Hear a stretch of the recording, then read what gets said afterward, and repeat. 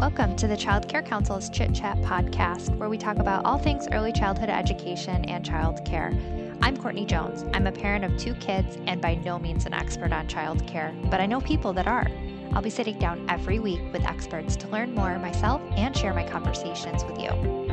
Today, I'm sitting down with Rochelle Singer to discuss an opportunity for child care providers across our country. Through the American Rescue Plan, child care providers are now eligible to apply for child care stabilization grants. These grants are issued in response to the COVID-19 pandemic, where child care providers played a critical role as essential workers. Despite their hard work, many child care businesses experienced catastrophic blows economically over the course of the pandemic, but help is on the way. Rochelle is the director of the Child Care Council of Cornell Cooperative Extension, and she's been working with New York State child care providers through the launch of these grants. She's here to give us an overview of this historic investment in child care. This episode will be specific to New York State's investment, but these grants are available across the country, so make sure you're reaching out to your local CCR&R or Child Care Resource and Referral Agency if you're looking for information on the stabilization grants in your area. So I'd like to take a moment to talk about child care providers during the pandemic. Can you talk about how child care providers supported the economy and some of the financial hardships that they faced during the pandemic? Yep. So when the pandemic first started here with our child care providers, some of the obstacles they came across were, one, finding supplies. Supplies were getting really hard to find locally, and then even looking online to find them, they were either just hard to find in general, or the prices had just gone way up. They were really hard to get. And the fact that a lot of parents, their businesses shut down, parents started working from home, so children didn't necessarily go to childcare like they were before. So there were a lot of childcare programs that had a lot of openings, so they didn't have that income coming into their program. Also, a lot of programs, they closed for a lot of different reasons. They had to shut down. We had, over our 3 counties, Oneida, Herkimer, Madison, about 50% of our programs that shut down in that beginning part of the pandemic from about March through about May into June. So it was tough for a lot of places, and a lot of places who shut down, the parents didn't pay for that time. So they had a lot of bills that they still had to pay. So they had a lot of hardships over this last 18 months or so, more so than they've had before. So it sounds like these stabilization grants are coming at a great time for them, because this money that's coming down, which is going to total around $1 billion for New York State, that money is going to help these businesses, these child care providers, these people that have been suffering, while also providing this really essential work to our economy. Are all providers eligible for this grant? So in order to be eligible for stabilization grants, you had to be open on or before March 11th of 2021 and available to serve children. So places that are eligible for this grant are daycare centers, school-age programs, family and group family providers, and legally exempt group providers are eligible. Gotcha. With this grant, once they're approved, is it all in one lump sum, or are they getting it over a period of time? So child care providers who have applied for the stabilization grant are going to get their payments over a 6-month period. So the grant application opened here in New York at the beginning of August, and the grant application closes on November 30th of 2021. So a child care provider has anywhere between that beginning of August through November 30th to actually apply for the grant. Once they apply and they're approved, their payments will be starting. So if you applied at the beginning of August, you've probably already received your first payment or are in the process of receiving your first payment. So they will come once a month over a 6-month period. So if you wait to apply in, say, October or November, then your first payment would either come in October or November, and it'll go right into 2022. So it really just depends on when you actually apply and you've been approved over that 6 months as to when the 6 month ends. And how long do you have to spend the money until? So you actually have till September of 2023 to spend the money. So you could be getting it now. If you applied in August, you're going to get it over the next 6 months. But you have until September of 2023 to actually spend that money down. So you're going to want to really think about what your business expenses are over the next, really over the next 2 years. And is it something that you can use to spend next year or in 2023, depending on what you're thinking about for your business?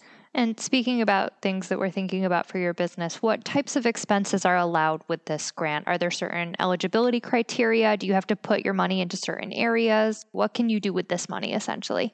So the stabilization grant is really to stabilize your business. Mm-hmm. So we really want you to be around for a long time. Yeah. We know childcare is desperately needed in our area along with across the country. So there's actually 8 options, kind of 8 buckets that we kind of call them here, of where your business expenses can kind of fall. So in option 1 is your personnel costs, your payroll, your salaries, your benefits. Your option 2, rent or mortgage payments, utilities, your facility payments or insurance. Option 3, facility maintenance and improvements. Option 4, your personal protective equipment, so that PPE, your masks, so hand sanitizer, things like that, cleaning and sanitation supplies and services or training as it evolves around with COVID and the health and safety practices. Option 5, purchases of or updates to equipment and supplies to respond to COVID-19. Option 6, goods and services necessary to maintain or resume childcare services. Option 7, mental health supports for children and employees. And option 8, professional development related to health and safety practices. So there's many, many business expenses that fall under those 8 kind of options. And if you're a childcare provider and you're really not quite sure and you're wondering, can I put this here? Reach out to us, your local childcare resource and referral agency. Also talk to your tax preparer. Your tax preparer is going to be the best option to be able to talk to you about how something can fall as a business expense or how it can be broken out. So you really, if you don't have a tax preparer or you don't have an accountant, we highly suggest, in OCFS, highly suggest that you get one because they're going to be able to talk to you about the most up-to-date tax rules and regulations and laws as they come out. So we really, really suggest that you look for an accountant. And, using an accountant or a tax preparer is going to be a business expense. Correct. So you could use this grant to be able to offset the cost of that added expense for your business. So it's a good thing to do, and it helps keep your business safe. It's one more level of protection and helping you do the most you can with this grant funding. The only thing that we're really seeing with this grant funding that you really specifically cannot do is construction. Major construction is very specifically outlined as something that you can't do with this grant funding, but most other things are looking like they could, with some help from an accountant or tax preparer, be seen as a business expense. Yeah, so reach out to your tax accountant. And like I said, if you don't have one, you should, look for one. They're going to be able to get you the most up-to-date information, but also look for things that you might not have thought of as a business expense. They're going to be able to talk you through that. With the childcare providers who receive this grant, what does the backup look like? Are they submitting receipts to anybody? Is there some sort of documentation that they have to do once they've received this grant? So what they want to do is they're not going to be turning in receipts to anybody specific, but what they want to do is keep a file, whether it be a paper one or an electronic file where you're scanning in receipts. You want to be able to keep all your information, all your receipts pertaining to this grant in one spot. You're going to be required to keep this information for at least a minimum of 5 years. So you want to be able to have all the information of how you spent those X dollars under your stabilization grant all together. So like I said, if you want, it could be a paper file, a box, something that you can be able to pull out if somebody was to ask, say 3 or 4 years down the road. And if there's an audit or maybe even OCFS, if they ask, how did you spend your stabilization grant? You can pull out that box or that file or pull up an electronic file on your computer. And another thing too that's a good idea, if you've ever had to look at a Walmart receipt, 6 months after you bought something, and then you're trying to figure out, well, what is this receipt even for, to try and understand what the letters that they're using in their computer systems, just write a note that goes along with the receipt so that you know when you're looking at your receipts that, oh yeah, okay, I don't understand what these letters on the receipt are, but I know that this is, diaper wipes because that's what I wrote on the note that went with these. It just helps down the road when you're trying to remember your purchases. Yeah, that's a great idea. So you can always, if it's something you were going to scan in, tape the receipt to a piece of paper, then you can write the note right on the piece of paper next to it, and then you can scan it in and you have it. So exactly. Like you said, you can look back in a couple of years and know exactly what you bought. Where can people go if they're looking for more information on this grant? So they can go actually to a couple of places. So you can go to the Office of Children and Family Services, OCFS's website.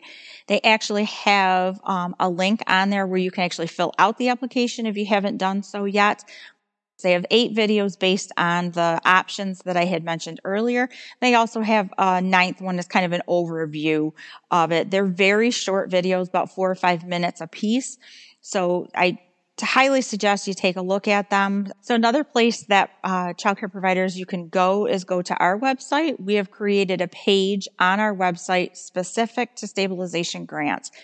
We have listed all the videos that OCFS has on their website. You can just get to them also from ours.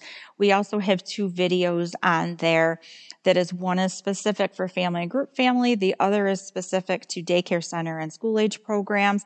Those videos are a lot longer, probably close to about 2 hours long, but you can stop it and watch in pieces if you would like to. But it's nice because you can also go back and watch a piece if you weren't quite sure what they said. They give a lot of scenarios on how you can spend the money and what it would look like on your taxes. So again, just highly suggest you take a look at that. We're also going to be putting updates and any information, maybe questions, answers that we've learned as we go along onto that website. So it's another great resource. Check out our website for that stabilization grant, but also check out Office of Children and Family Services website too.